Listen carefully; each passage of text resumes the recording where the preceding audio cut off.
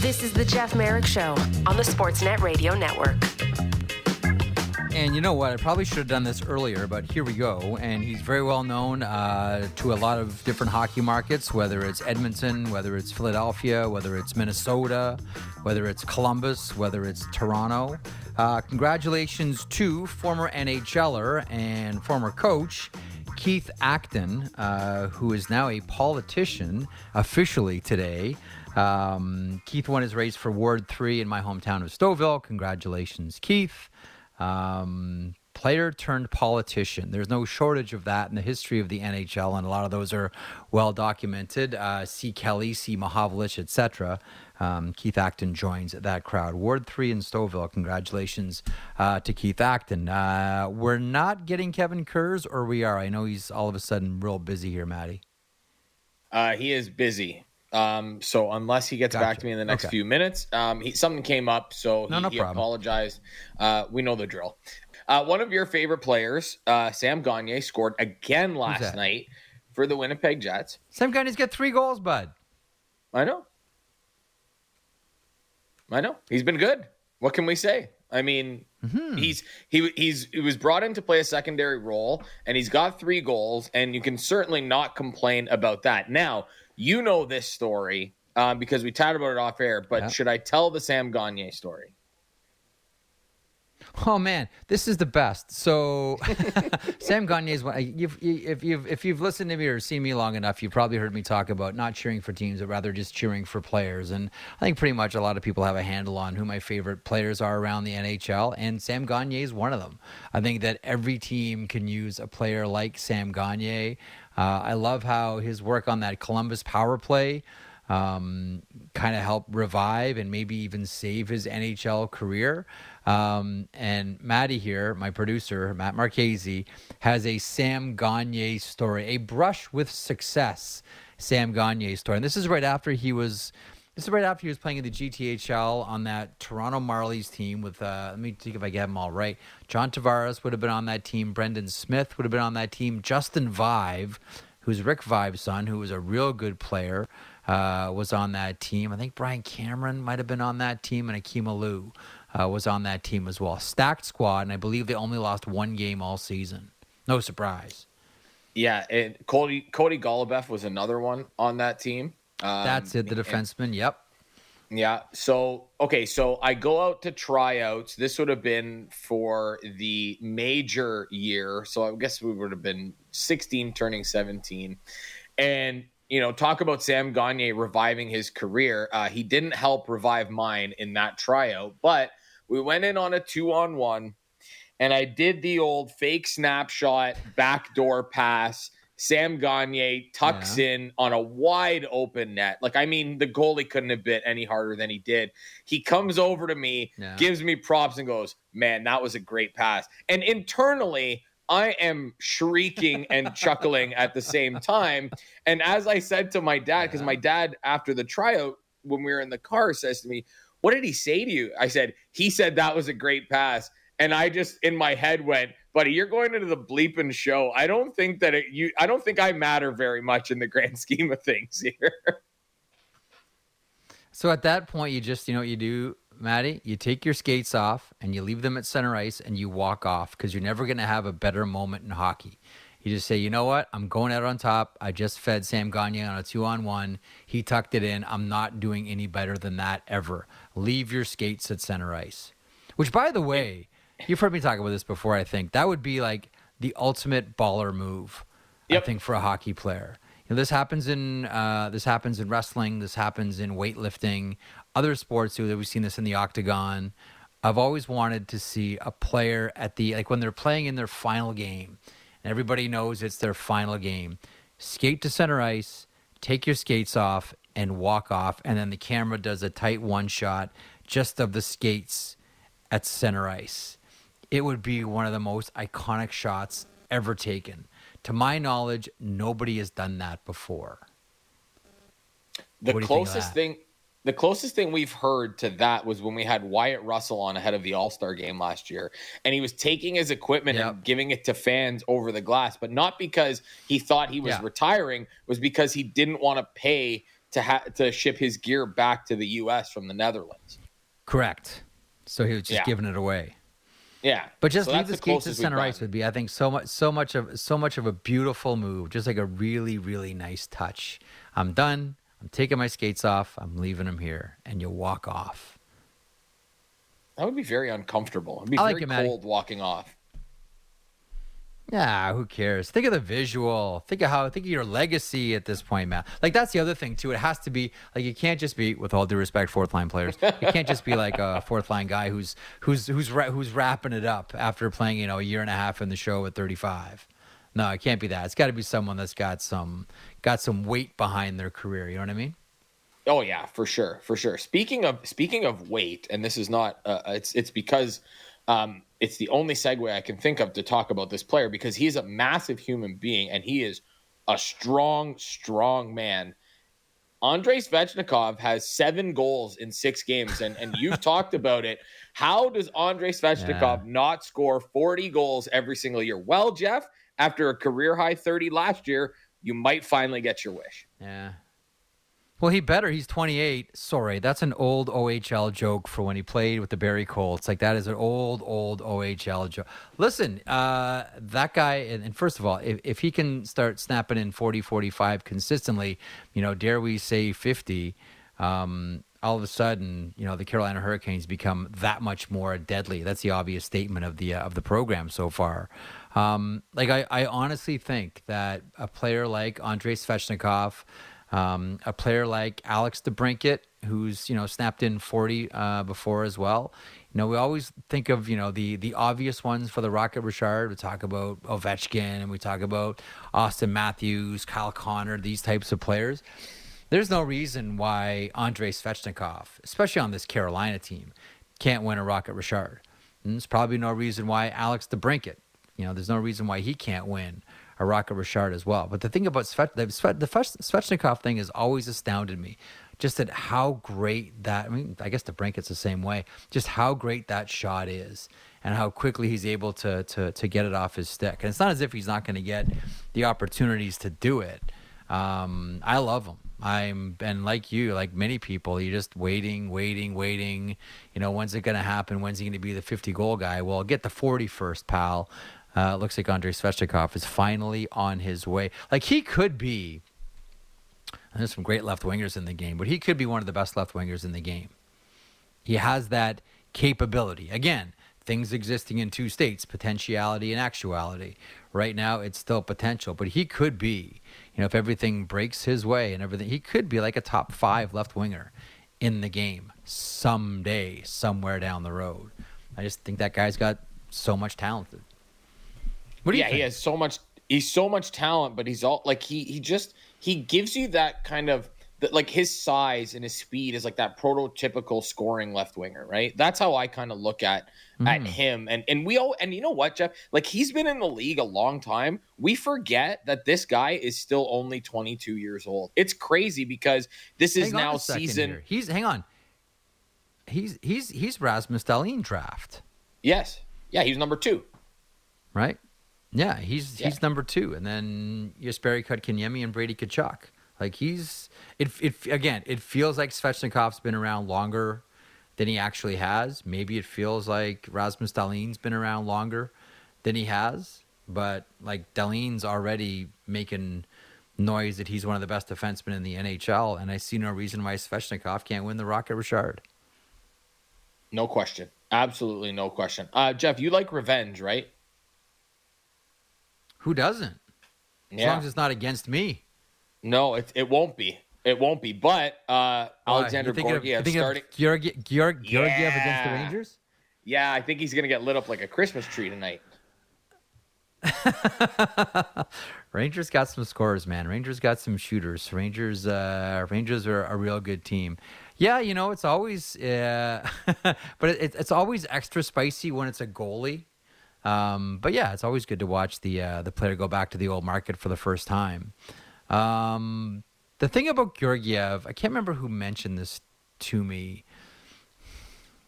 Might have been Shayna Goldman, who said that, if you look at the career, it looks like Georgiev always excelled when he got a lot of time. like when he had like lengthy runs, like you're going to play, you know, the majority of time for 3 months and he could get into a groove. Some goaltenders, they don't mind. They could just come in and do spot duty. That's what made, you know, Moose one of the best backup goaltenders of all time. Bunny Larocque may have been the best backup goaltender of all time. But Hedberg was that guy. He could just come on, no problem. You need me, I'm there. I can get a win for you. But Georgiev was always the guy that needed that, again, according to the numbers, he needed those long stretches of play. And he wasn't going to get that because, listen, as we know, the New York Rangers have had an embarrassment of riches in net. They go seamlessly from Richter to Lundqvist, now to Igor Shesterkin. Good luck being the quote-unquote backup and getting extended looks here and getting extended play. Listen, I hope he does well. I always like it when the return works out. And tonight, you know, 1 of 10, the Colorado Avalanche face off against the Rangers. That's an 8 o'clock Eastern start. You know, you try to watch parts of every single game.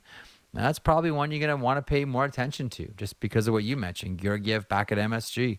There's some good ones tonight, eh?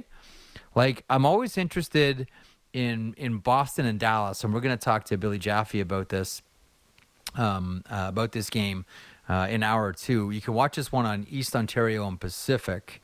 That's a 7 o'clock Eastern start. For whatever reason, and maybe it just goes back to the old days before they were the Dallas Stars and they were the Minnesota North Stars, these two teams have like had some of the roughest games in NHL history, the Stars and the Bruins.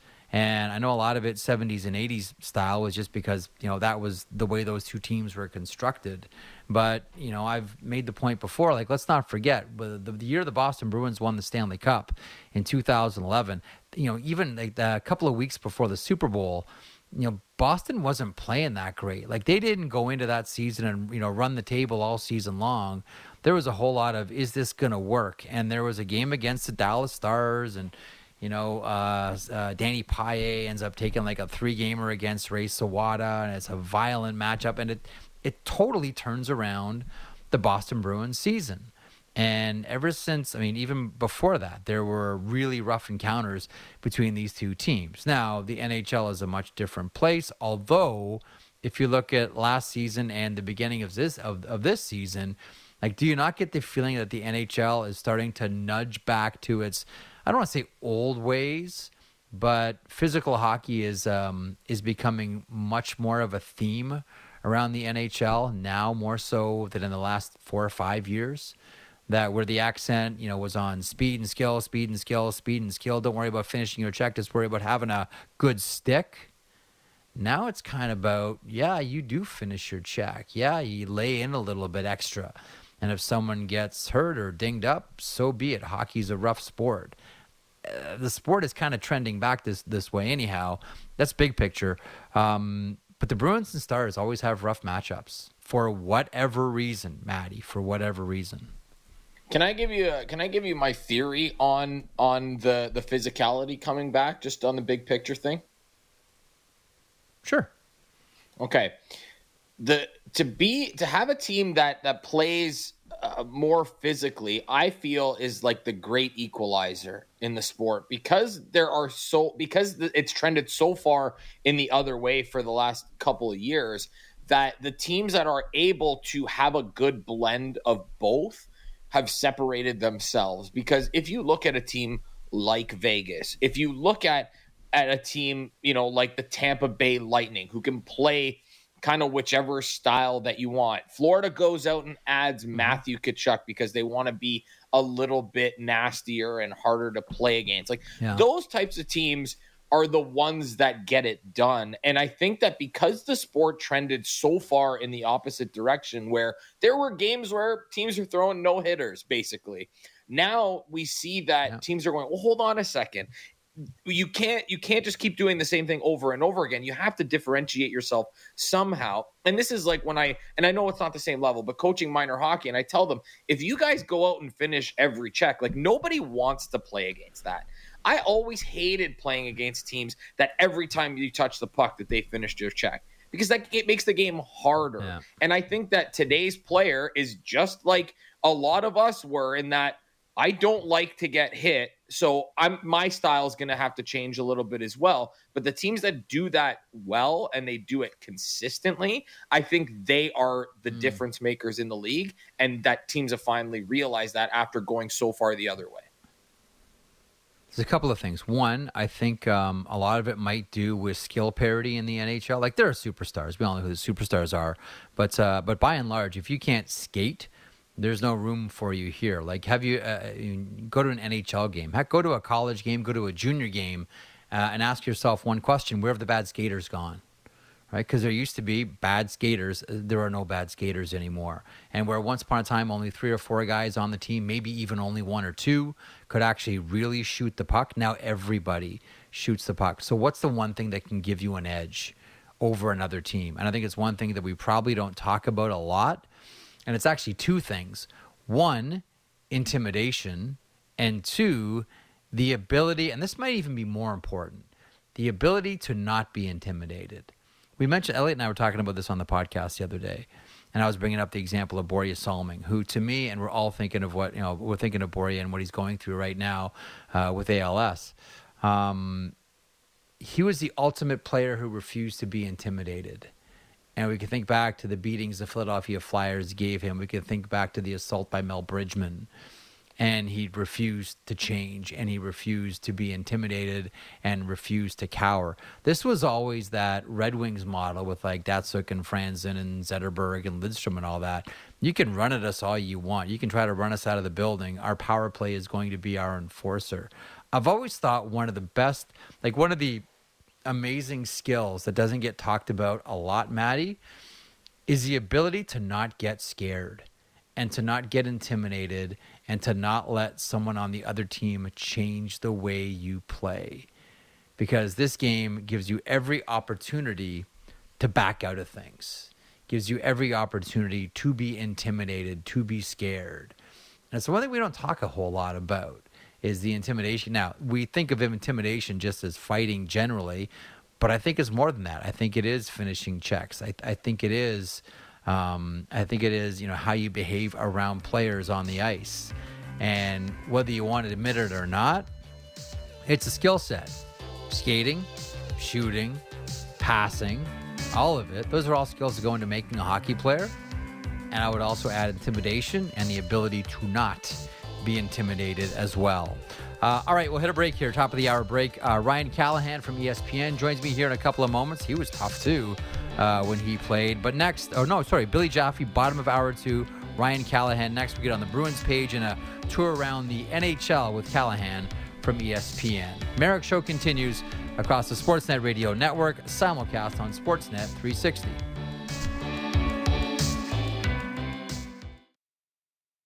The most opinionated Maple Leaf show out there. Real Kipper and Born. Be sure to subscribe and download the show on Apple, Spotify, or wherever you get your podcasts. This is the Jeff Merrick Show on the Sportsnet Radio Network. We got 10 games tonight. Welcome to hour 2, by the way. We got 10 games tonight around the NHL and a few beauties. And welcome back, Patrick Laine. Skating on a line this morning with Johnny Gaudreau and Boone Jenner. That's a nice line. Always better when line. You know what? Speaking of Rocket Richard, I was making that point about Svechnikov and Alex DeBrincat. I'll say the same thing about Patrick Laine. When are we going to see the 50 out of him? Just stay healthy. Just stay healthy. Again, for me, nobody scores from distance with more consistency than Patrick Laine. He's back for the Blue Jackets tonight as they face off against the Coyotes. There are 4 games at 7 o'clock. Can we get one 7:30 start to kind of stagger things a little bit for us that are active with the thumbs and flipping around and want to have a bunch of... Anyway, Bruins and the Stars. We'll talk to Billy Jaffe about the Bruins coming up at the bottom of the hour. Brandon Carlo returns to the lineup there. Marc-Andre Fleury will be in net for the Minnesota Wild, the struggling Wild, as they face off against the Montreal Canadiens. It is the Wings and the Devils. The return of Georgiev to MSG as the Rangers face off against Georgiev and the Avalanche, Panthers and the Hawks. Penguins and Flames, 9 o'clock Eastern, Sportsnet 1 and Sportsnet West. That could be a good one. Tough one last night, doubled up by the Oilers, were the Pittsburgh Penguins. Sabres in Seattle as the Sabres wrap up their road trip. The Bolts and the Kings at 10:30 Eastern, and also at 10:30 Eastern, Phil Kessel becomes the NHL's all-time Iron Man as the Vegas Golden Knights face off against the San Jose Sharks. Maybe we'll begin that conversation with Ryan Callahan here from ESPN. Ryan, how are you today, buddy? Good, Jeff. How you doing? Thanks for having me on. Yeah, no, pleasure's all mine. There's a few things before we sort of drill down on teams and games and all that. I want to ask you about Phil Kessel and the Iron Man streak. So tonight he becomes the NHL's Iron Man of all time. One of the things that I was pointing out on the program yesterday, which I thought was a really nice touch by the Philadelphia Flyers with Keith Yandle. So Yandle gets the Iron Man record last season, and everybody knows that Kessel is chasing him and will probably overtake him. And it was going to be, the end of the career at the end of the season last year for Keith Yandle. And I thought what the Flyers did was real nice in that they gave him enough runway after he got the record so that Phil Kessel couldn't catch him that season. He could enjoy the remainder of the season as the Iron Man, enjoy a summer with that title before inevitably surrendering it, as he will tonight, to Phil Kessel. Do you have a thought on Iron Man streaks in general? On the one hand, we should applaud people that go to work every day. On the other hand, some people will say, well, hockey is a sport that you shouldn't be able to play every day if you're quote unquote playing it the right way. Where do you fall in on the Iron Man streak discussion? Yeah, it's impressive from a guy who, unfortunately, had a tough time playing a full season without injury. To see these guys play as long as they have, and even. You talk about different styles and different things, but, it's not like Phil Kessel doesn't get hit out there. It's not like, he doesn't go to the front of the net every once in a while. He's, to avoid illnesses, to avoid a pulled muscle here and there. No doubt he's played through, obviously, injuries and bumps and bruises, and the same thing as could be said for Yandle. It's impressive. The will to play as many years as they have and not miss a single game. I honestly can't wrap my head around it. I really can't. Playing as long as I did, but it's impressive. It's nice. It's something they should be proud of. And I think that was. Go ahead. I was just saying, and also what Philly did there was impressive. Yes. Yeah, that's a. Chuck Fletcher's a class guy, man. Like, Chuck Fletcher is a real class guy. The one thing that I can't believe, because, injury is one thing. What I can't believe that they dodged, and maybe we look at the testing sideways for these two players. I can't believe they both dodged COVID. I know, right? It's wild. It's wild to think about it and all. And not even just COVID, just you see guys come down with the flu, come down with the stomach bug, right. Things like that happen throughout a career. Those things happen. Food poisoning, anything like that. So to be able to dodge all that stuff, it's amazing. It's quite an honor. So congratulations to both of them. And I was hoping last night that Phil's goal would have stand, and he would have got that one, his 400th on the night he tied it. That would have been pretty special. But in Phil fashion after the game, it was pretty good. The interview was, it is what it is, What are you going to do? And that's Phil. That's Phil. And, there's some great story. I remember Colby Armstrong, told me the story once when they were playing with the Maple Leafs together. I think it was actually picture day.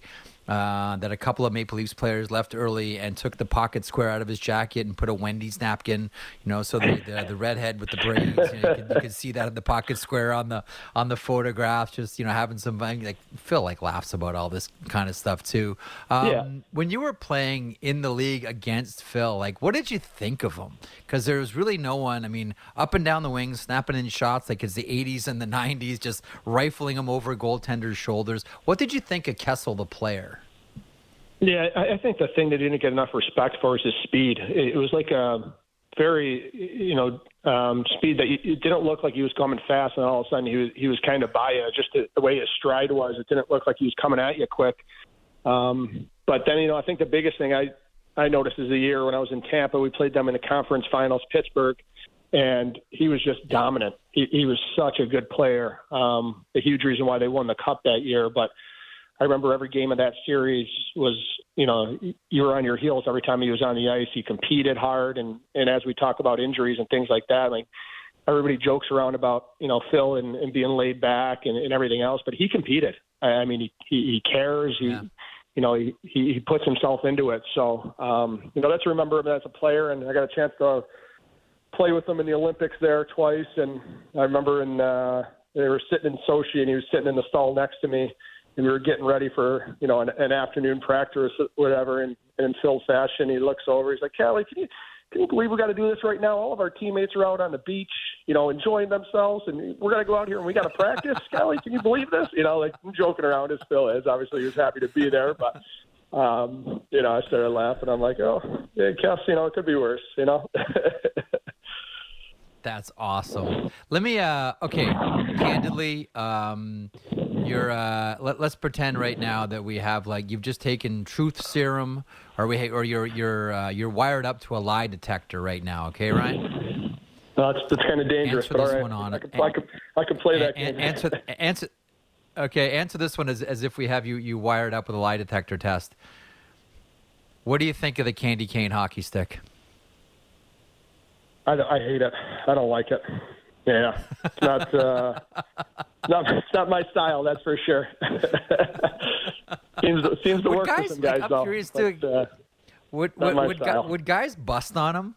Would guys bust on him? Like, you guys will have at it with everybody on the ice for chirping, but how much would guys get on him about the candy cane stick? Yeah, not much. I heard, especially not me. It's tough to chirp his stick when he's filling the net like he is, and I'm not. So, it seemed to work for him. But I remember playing with Dan Girardi, a good buddy of mine, and he did that too, kind of the top half of his stick for a while. And guys in the room used to give it to him all the time. He's like, gee, we know you don't have much hands. You're just showing everybody you don't with your stick like that, So it's guys definitely gave it to him. So I'm sure Phil heard it a bunch. Yeah, who brought the barber pole into the dressing room? Are we giving out haircuts here? Who brought the barber pole? One of the things that I was talking about before you came on, we're talking about intimidation in the game now, and intimidation means a whole lot of different things to a whole lot of different people. You were never a shy hockey player, we know that, and a lot of that led to injuries. And people look at Ryan Callahan and say that guy played hard. Like, we don't expect Ryan Callahan to play 82 games, given how he played. I believe it was 16 fights I think you had in your career. Like, you weren't a shy guy at all. Not that it necessarily means fighting, but I still think that intimidation exists in the game, but maybe more so the ability to not be intimidated. Like, did you know going into games, you know what, we can really lean on this guy and he'll quit, or we can really get to this guy and intimidate him and he'll quit? Because I've always felt that one of the great things, like that Detroit Red Wings team with Datsuk, Zetterberg, Lidstrom, Franzen, Holmstrom, all those guys, is they didn't get intimidated and their power play was the enforcer. I guess it's sort of a generic question on, how do you see intimidation in the game today, and do you see the ability to not be intimidated as a skill? Yeah, I guess it's a loaded question, a lot of options there. But I think the biggest thing for me, I think intimidation, as you said, has changed a little bit from, when I first started to where it is now, where intimidation, when I first started, you'd have your heavyweights sitting on the red line and yelling at you from the bench and things like that, where you can definitely see guys were faced by that, and looking over their shoulder, seeing if that, whoever it was jumping on the ice after him after you threw a big hit. And I think that's the biggest way back when I played, was where you saw the intimidation where, maybe some guys wouldn't take a run at somebody because they knew that, whoever it was, Colton Orr, was going to jump off the Ranger bench and go after him. So it's not the intimidation to the point where a guy is scared to play, but maybe, he's thinking twice about taking a run at one of your top guys, or, catching a guy with his head down where, if you play another team that doesn't have a Colton Orr, that guy's running all over the ice. And, I think in today's game where you see it, and there's definitely guys that you just when you're continuously on a guy, hitting him, every time he has the puck, and you can see some guys back away and be a little bit shy in those situations. But I think intimidation has lessened in the game than it was before. But but yeah, I think now instead of the fighting, it's more you can intimidate just by physicality of a team, or then not intimidation, but just showing other teams you're not going to back down. Those little scrums in front of the net, always being a part of it, coming in as a group. I think that's where the intimidation is shown a little bit more in today's game. With Ryan Callahan from ESPN, the one player that always pops to my mind when I think, intimidate with skill. I grew up watching all of Mario's career, and I don't know that I saw anyone who defenders were more scared to challenge or get close to because of what Lemieux could do with the puck. When you played, who are the guys, Ryan, that you're like, okay, you know what? This guy's kind of intimidating here with the skill. If I get too close, I'm really going to get embarrassed. Like, you know what I mean? Like you don't want to get, too close to them because that's right. We've all seen the highlights of, what he did to players like, Logan Couture, and like those are living forever. Like, were there any guys you think like, oof, man, if I really get twisted up here, I'm living in infamy on someone else's highlight reel? Yeah, I mean, Datsuk is a perfect example. Obviously, playing against him, he was one of those guys that did that. But I guess as you asked the question, the guy that popped out was Kovalchuk for me. I feel like he had such good hands. He'd come at you with speed. He'd come at you with his size as well. And that was one guy that I always felt when I was defending or getting near him, like, if I get too aggressive here, this guy is definitely going to embarrass me and get around me. And then if you talk about intimidation with skill and speed, and later in my career, playing against a guy like McDavid, I've never felt that way on the ice with anybody, really. I always kind of took it as a challenge playing against other teams' top guys and things like that. But I tell you what, I get on the ice with McDavid and you see him wind up, you're thinking in the back of your head, like, how am I going to defend this guy? It's intimidating, the amount of speed he's coming at me with, the amount of skill he has.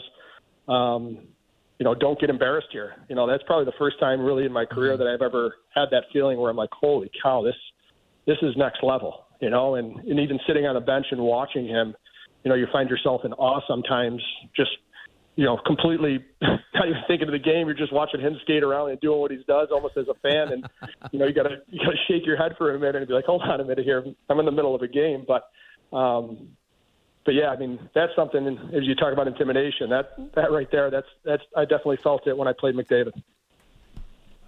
There was, I remember his first game was a Thursday night. It was against the St. Louis Blues. It was in St. Louis. And McDavid did something that I'd never seen any forward ever do, and that is he made Jay Bouwmeester turn.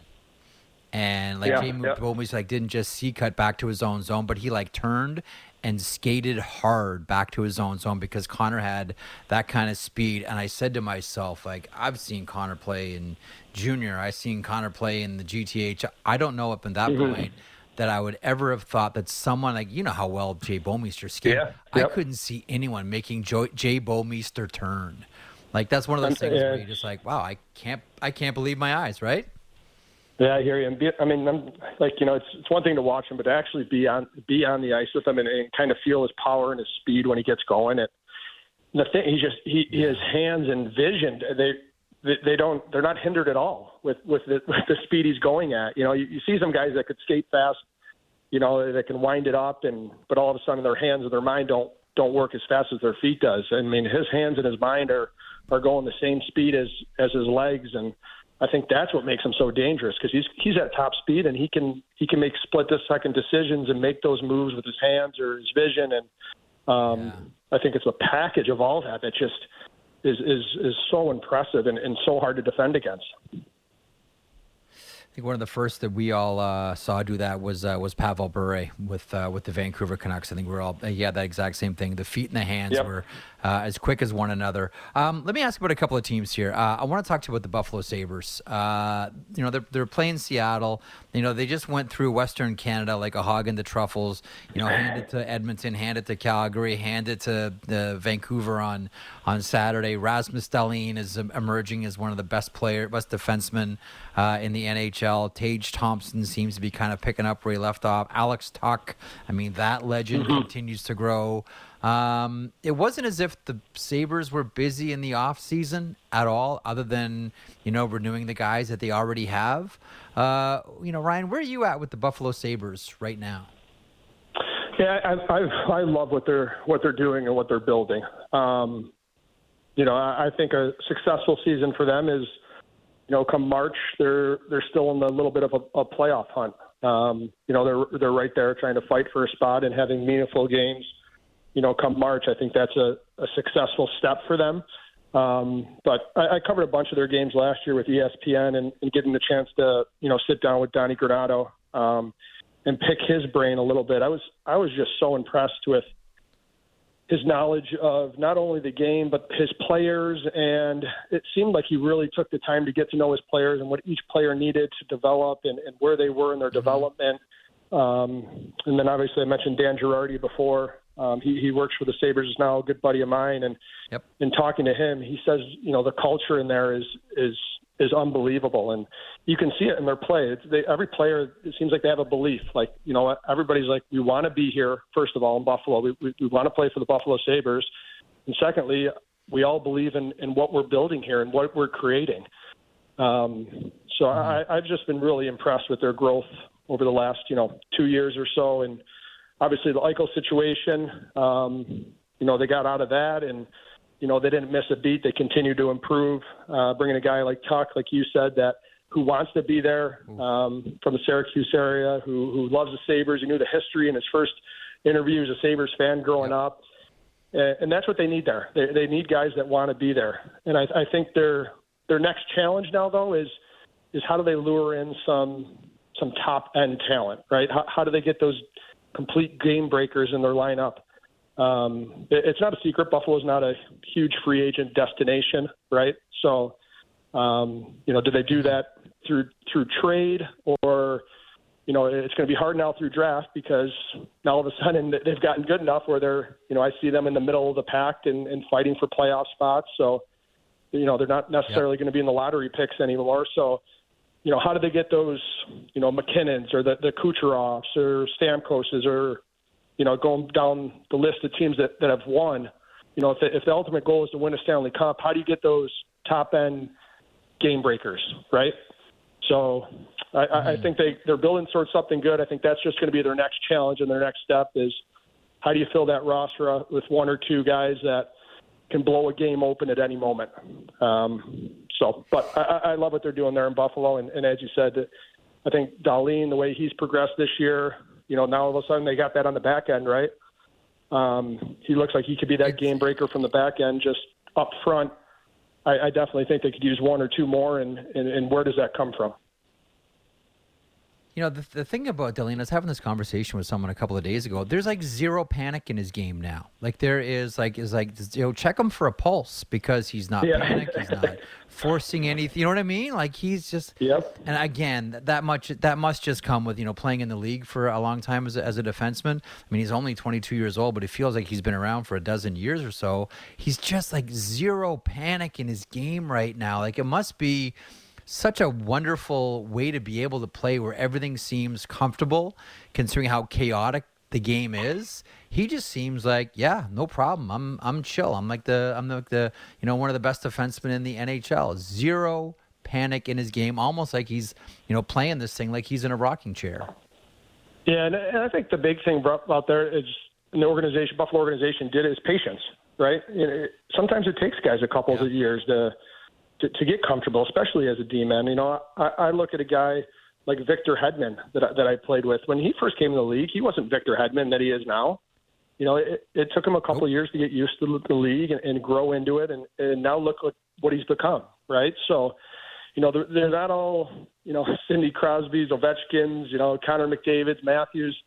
That's rare, right? It's rare for a young guy to come in and have an impact like that. So, I can't stress and preach enough for organizations. Just show some patience with their young guys. And, I think Buffalo's done a good job of that with Dahlin. And, I think that patience now is paying off, and he has confidence, and it's obviously showing on the ice. It's fun to watch.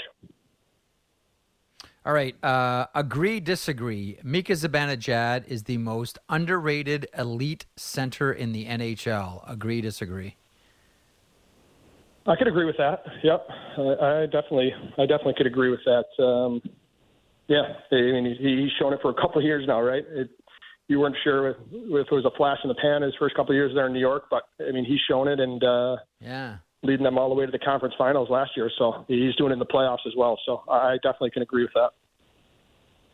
How good can this Rangers team be? Like, we all looked at the Metropolitan and said, okay, I think we know where the class of the division is. We look at the Carolina Hurricanes and the Pittsburgh Penguins. Really, they redid that blue line, and I know it was a tough one last night against Edmonton. We'll see tonight against Calgary. But the Pittsburgh Penguins look real good to kick off the campaign. They've kept the band together, right? The boys are back together, re-signed everybody. I think we looked at the New York Rangers and said, okay, this is a team that said they were rebuilding, and we're used to rebuilds being a bunny hop with 2 steps forward and 1 step back and 2 steps back and 3 steps. Like, that's what we're used to rebuilds being, right? Yep. And we wondered about what we saw last season. How good, now that we're starting to see them again, how good can this team be, Ryan? Yeah, I mean, enough said. My pick to win the Stanley Cup this year was the New York Rangers. We did our polls with ESPN, and I mean that's my feeling on them. You had a guy like Adam Fox on the back end, who's could be up for the Norris every year. Shesterkin in net could be up for the Vezina every year, and then up front, Zibanejad, then you Panarin. And I just look at their body of work, what they did last year, right? They went from a team early on last year that seemed to just rely on Shesterkin. We're going to play a ton of offense and not worry about it. And, he's going to save us. And I felt as that year progressed, they started worried about their own end a little bit more. Come playoff time, you can see they kind of switched to playoff hockey and ended up, kind of squeaking by that Pittsburgh Penguins team in the first round. But then they all go to the conference finals, and they gave the Tampa Bay Lightning everything they could handle in that conference finals. So I look at that as, okay, so now you get through that year. Now you take another step. Now you got guys like Lafreniere, Kakko, Hedl, these younger guys, now they have that playoff experience. Coming off of that, I expect them to be a little bit better this year, a little bit more well-rounded. So, as you said, you look at that division and in that conference, obviously there's some teams in there that are going to be tough, but I mean, they're cream of the crop. I got them right up there with all those other teams. So the Rangers face off against the Avalanche this evening. One of your other former teams, the Tampa Bay Lightning, take on the Los Angeles Kings tonight at 10:30. I've always maintained that it is the fool that writes off the Tampa Bay Lightning. But does it kind of look like they've played a lot of hockey in the last 3 or 4 seasons? And, like the reality of playing that much, like, it catches up to you. Like, we're all human beings here. What do you, again, I am not betting against Tampa. I think it's a foolish individual that does, but does it look like this is a team that's just played a ton of hockey the last 3-4 years? Well, they have. I mean, it doesn't look. They definitely have played a ton of hockey, and I think that's a little bit, what's going on with their slow start. But I think more importantly, you take a guy like Palat out of your lineup, who didn't get enough recognition. And you talk about underrated players in the league. He's up there for number one for me. He did so much for that team as a complementary piece to top line, to penalty kill, to power play. So you lose a guy like Palat, who's loved in the room as well, has been there forever. You lose a guy like McDonough, who, I mean, all he does in playoffs is eat up minutes and block shots and kill penalties. Yep. And then you also add in there, Cirelli's out right now as well with injury, right? Who's arguably up for a Selke Award, year after year. So they've got some guys that have been plucked out of that lineup as well as having these long runs and having that wear on you and not having a full summer of training. So that's a team that, I think once Cirelli gets back, that'll definitely help them. But as you said, it's a team I don't bet against. They just need to make the playoffs, and I think that's the mentality in that room. You got Vasilevsky in net. But I think losing a guy like McDonough on the back end who ate up so many minutes, that definitely hurts him. Cernak missed a little bit of time. I think it was the last game he missed as well, who was another guy who's big on the penalty kill for them. So I think they're going through some things, some adjustment periods of losing some top guys that they had and also dealing with long playoff runs. But if there's a team and a coach that can get back there and find a way to do it, it's definitely them. And I think the biggest thing I've liked so far is Stamkos. I mean, it seems like he hasn't missed a beat, and he's ready to go, and he's firing again on all cylinders. And that's fun to see after all the injuries he's gone through. But you're right. I think they'll be there at the end. I think they'll make the playoffs.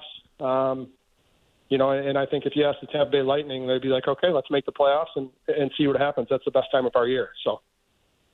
Yeah, and they don't care what position they're in either. I'm glad you mentioned Andre Palat as well. I've always kind of looked at him as a mini Hossa. He's like Marian Hossa light, or Marian Hossa in a minor key. This like overlap of styles and how important he was to that organization. I know it's tough to get a headline on a hockey team when you have Stamkos and Kucherov and Vasilevsky and Hedman and Palat was valuable to that. Yeah, he's so valuable to that team. Yeah, he was. When I played there, I mean, I loved watching him play. I mean, he just does all the little things right. I'm the type of guy that really enjoys watching guys, making the right play, making the right decision, making those little plays that no one really notices. And I'll tell you what, every single night he's a guy who did it. All the guys will tell you he makes it easy to play the game. Ryan, thanks so much for this, man. Always appreciate your time. Let's do it again soon, my friend. Awesome, Jeff. Anytime. Thanks for having me on. There he is, Ryan Callahan from ESPN, talking about a number of different things, whether it's intimidation, whether it's the Buffalo Sabres and what they're doing right, whether it's Rasmus Dahlin, whether it's don't write off Tampa, and the New York Rangers. And, the one thing we should have mentioned with the Rangers as well, I know we talk about Kreider a ton. I get it. We talk about Adam Fox, Igor Shesterkin. I get all that. Man, don't sleep on Andre Miller. I know that a lot of guys that tend to, just mind the knitting in their own zone don't necessarily get all the headlines. Fox will get the headlines for the points. Trouba's going to get the headlines for his physicality. Man, Andre Miller is turning himself into an outstanding defenseman. I know we'll focus on the kids and Lafreniere and Kakko, etc., Hedl, Mika Zibanejad. Oh, yeah, I didn't even mention Artemi Panarin, who's just leading the NHL in scoring. But don't sleep on Andre Miller. There's a real high-end defensive player there. We got to hit a break. Speaking of defensive players, looks like Brandon Carlo is back for the Boston Bruins tonight. We will see the Boston Bruins face off against the Dallas Stars. You can watch that one on Sportsnet East Ontario and Pacific. Joining me next from Nesson and the Morning Brew podcast with Andrew Raycroft is my good friend Billy Jaffe. He'll catch us up on all things Bruin. Don't go anywhere. Merrick Show continues. Sportsnet Radio Network, simulcast on Sportsnet 360. Covering the Raptors in depth like no one else. The Raptor Show with Will Liu. Subscribe and download the show on Apple, Spotify, or wherever you get your podcasts.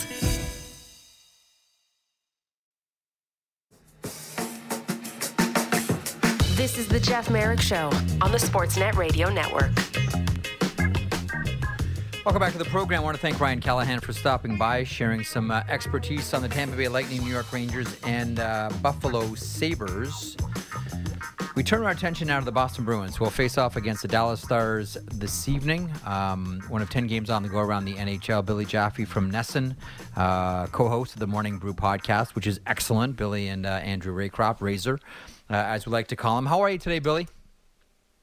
I'm awesome. I'm digging the intro music, the little bump-in music, kind of funky, kind of a funky day here in Boston. I think it suits you real well, my funky friend. It's good to talk to you, buddy. Well, great. Listen. Yeah. Hockey time. Yeah, amen. Good to hear your voice again. Now, I'll tell you, when I think Bruins, Stars, the first thing my mind goes back to is 81, the Minnesota North Stars and the Boston Bruins set the all-time penalty minute record. We all know that game that took 1 million. And it is available at you. It dropped about a year ago, just popped up suddenly. It had been like this white whale of videos. People want to watch that entire game. It is available on YouTube now. It's maybe you've gone down that dark road to watch that game. It's a wonderful one. But for whatever reason, the Bruins and the Stars have always had something. And I'm not saying that tonight's going to be, one of these legendary 81 type affairs, but, there's, Paille and Sawada. I remember when Avery was on the Stars, there was a big one as well between these two teams. Like, for Chris whatever Barch. reason, sometimes they're just random. Barchi, yep, absolutely. For some reason, teams, maybe it goes back to the old Adams division, I don't know. These two teams have always had something between them, Billy. Yeah, and it's because they're infrequent combatants, right? They rarely, relatively speaking, face each other except once a year. But yet, the Bruins have that with 15 other teams now in the Western Conference, where they only see them one time a year, home and road each. But yet, for some reason, they get a bit nasty. They're just a ton of fun, really. Who doesn't love a good, whether it's a Donnybrook or not? And by the way, Donnybrook's a new definition now. Or I'm sure for what a Donnybrook is, what it used to be. But, the Bruins, right now, Jeff, I don't know. They've got some toughness now. The kid, A.J. Greer, who I don't know if you'll probably touch on him or not, kid who's from Quebec but spends a lot of time in T.O. He loves the rough stuff. Trent Frederick's still there. But otherwise, they're not the old big bad Bruins that love to be nasty about it. But I'm really looking forward to this game because I just like the way both teams are playing right now. And I think it should be fast and intense hockey. First time I met AJ Greer was in Red Deer. It was the Memorial Cup, and he was playing for Rouyn-Noranda. That was the year that he left BU and went to the QMJHL. And he was one of those players where, there's a ton of skill there, but you also really got to keep your head up. You got to really keep your head up around AJ Greer and look, don't sleep on the skill. He's a second round draft pick for a reason. Boston's a fascinating team. We wondered at the beginning of the season with all the injuries whether this was going to be a team that just had to try to keep its head above water and is going to struggle and they're going to lose a lot of games. We didn't know what David Krejci was going to be like coming back after a full season off of the NHL. We didn't know what this team was going to perform like or how they were going to look. Billy, they're more than okay. And when the reinforcements come, they might just be downright scary. Again, Billy. You're absolutely right. And I was asked, numerous times before the season, right? What do you think of the Bruins? And, like a lot of people, to your point, not going to repeat everything you said, but it's dead on. You just don't know what they're going to be yet early on with all the injuries, especially to 73 and 63, McAvoy and Marchand. But I said, here's the thing. This is just what I think. I thought that they would be better than a lot of people thought they were going to be. Really not that good this year. I didn't think they were one of those teams that barely made the playoffs. I felt it was kind of like feast or like, are we going on that, that precipitous slide type thing. And I'm happy that as of right now that it's the former, not the latter, how good, how well that they've played, how fast that they're playing, how Jim Montgomery's got them playing a style that is very pleasing to the eye. It can lead to some mistakes, don't get me wrong. But it seems to really benefit what they've got going right now, Jeff. And they're a team that believes in what they're doing right now. And I know that sounds kind of cliche and maybe a tad broadcaster corny. But, we can't forget that these guys are still human and they got to believe in what they're doing. And right now they're having fun. You know what? They're having fun and they're playing. Now we're 2 weeks into the season, so let's not go crazy here. But they're having fun. So that's part of it. And when you're having more fun in this business, you're usually doing better. So that's what the guys are. They're Krejci looks, although with gray hair now on the sides of his temples, he looks fresh. He looks good. His hands still are sublime. He's just such I always the way I like to describe it, he just ladles the puck. It's like a souffle, how he just ladles it off the ice and puts it somewhere that he just wants to, just so beautifully, eloquently. The big question for me, of course, they got to get everybody healthy, which I think is happening pretty soon, Jeff. I think it's happening sooner than later. both Marchand and McAvoy. I think if they can stay healthy, this is a pretty darn good team up front, very solid in net. What are they going to end up being on the back end? I think that'll be the question, but I think that they could be a fun team that could do some damage. So you wonder too if when McAvoy comes back, when Brad Marchand comes back, up until then, who will be the MVP? Like if I was to ask you right now, because I think the Bruins are surprising a lot of people based on expectations because of the injuries. If I asked you right now who the MVP of this team was, why is the correct answer Hampus Lindholm? The correct answer would be Hampus Lindholm because he has been a dominant beast of a steadying force. Is that fair? Is that a fair answer? Yeah. If this is a pop quiz, I'm biased. He's one of my favorite players. I asked that one with full bias because I love Hampus Lindholm, but he's been fantastic. He's been fantastic for Boston. He's been great, especially the last couple of games. Maybe it has something to do with also the familiarity with the Western Conference teams. I don't know because the Bruins have played a couple of Western teams. One of them is his former Anaheim Duck squad. He's a mammoth individual. He moves with brute force out there. He has very little hesitation. And, I knew him as a player before he was with the Bruins, but I didn't know him as a player like I do now.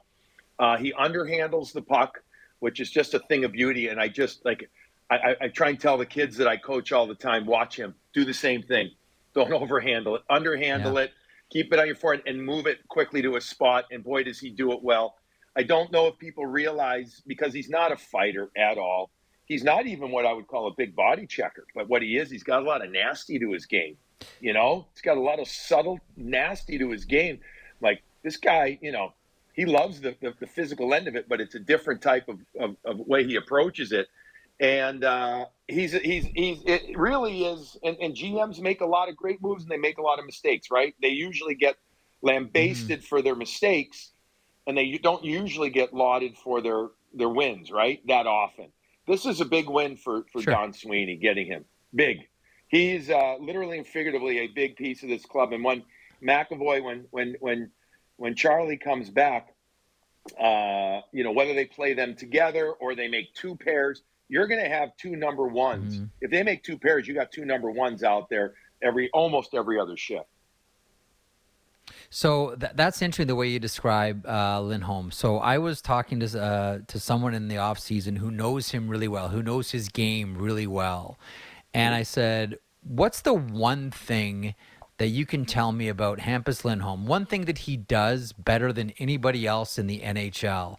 And the answer was fascinating. This person said to me, he said, I don't know that there's anybody better in the NHL who knows exactly how much force to use on a player to remove him from the puck, to separate him from the puck. Nothing is over the top with the hits, but he puts enough force into contact that it's enough to make the other player unstable, cause a turnover, and Lindholm, because he's not putting too much force into it, he's in position to make that play, spin it up, and we're going back up the ice. He said that no one is better at reading how much force to use on a play than Hampus Lindholm.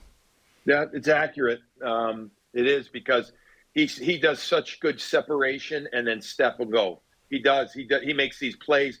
And again, he's got this mammoth reach too. Look, he's not 6'9" like Chara, but he's 6'4" to 6'4.5" or so. But he just plays longer. And again, because he's thick, he's a big man. He seals, he goes. He is not afraid to carry the puck, but he doesn't try and beat you 1-on-3. He just he actually gets steps on guys. I think he surprises guys with his power stride, and his overall speed. So he's been instrumental. He's been, he's been tremendous. Linus Ullmark has been tremendous, and he's starting again tonight. He's scheduled to get his third consecutive start per Jim Montgomery tonight. Pastrnak, for the most part, has been fantastic. He's putting up his points. And then there's those two old guys, Bergeron and Krejci, that have been, dynamite down the middle. So they're getting big-time performances, not just from one guy, from about 6 guys right now that are very instrumental into the health, so to speak, of this team. watching that game on Saturday afternoon against the Minnesota Wild, two things. One, great to see Chara before the game out there with his two boys. That was awesome. And then watching what seems to be, and again, we're only 6 games into this thing, seems to be a rejuvenated Taylor Hall. Now, he's playing with Krejci and Pasternak, as you well know, but like there seems to be an extra jump in Taylor Hall's step. True or false, Billy? Very true. He was very happy at the moment he got traded to the Boston Bruins.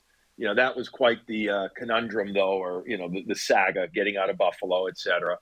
But he played well. He played beautifully when he came here. Regular season, playoffs, none of the Bruins were great. And then last year, I thought he was very good. And I thought that he did more or less everything you could ask out of him. 60-point season. But still yet, you felt like there was a little more. I think we're seeing that this year. He's very happy. I mean, think about the team that he's on here. First of all, just the group of veteran players. He's just one of the guys, right? He literally is one of the guys here. Yeah. He doesn't have to be Taylor Hall, the guy. He's Taylor Hall, one of the guys, and I think that suits his personality beautifully. He loves to talk with the media, but he doesn't have to talk to the media here. That's different, right? Like there's certain places he had to because of who he is.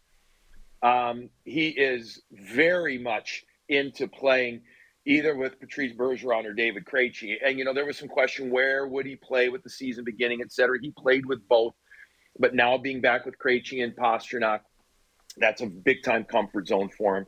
His stride is powerful. I don't need to tell you that. Anybody who's watched him skate knows how powerful he can be. He's a carrier of the puck, and he's doing it. But he's doing it with such purpose, and he's got such skill around him on the line that he doesn't have to do it alone. So very true to your statement about where he's at in his game. Mm-hmm. Any concerns about David Pasternak's future with Boston? It seems as if, every time he scores, it feels like the price keeps going up for David Pasternak. What's the vibe around Boston there? It's funny. I feel like the vibe has tempered in the last couple of weeks since the season began, when it was really at hitting a crescendo of, oh my God, he hasn't been signed. He better be signed. Why the hell isn't he signed?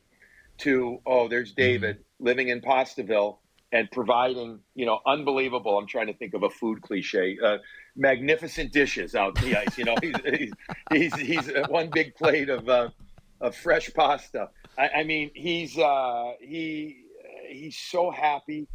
He's so one of those few rare players that, there's never a bad day. Now we say that, and we know that last year there were a lot of bad days for David. A lot of tough times. Mm-hmm. And he's just in a wonderful spot after his off-season training. He says he wants to be here. He's acting like he wants to be here.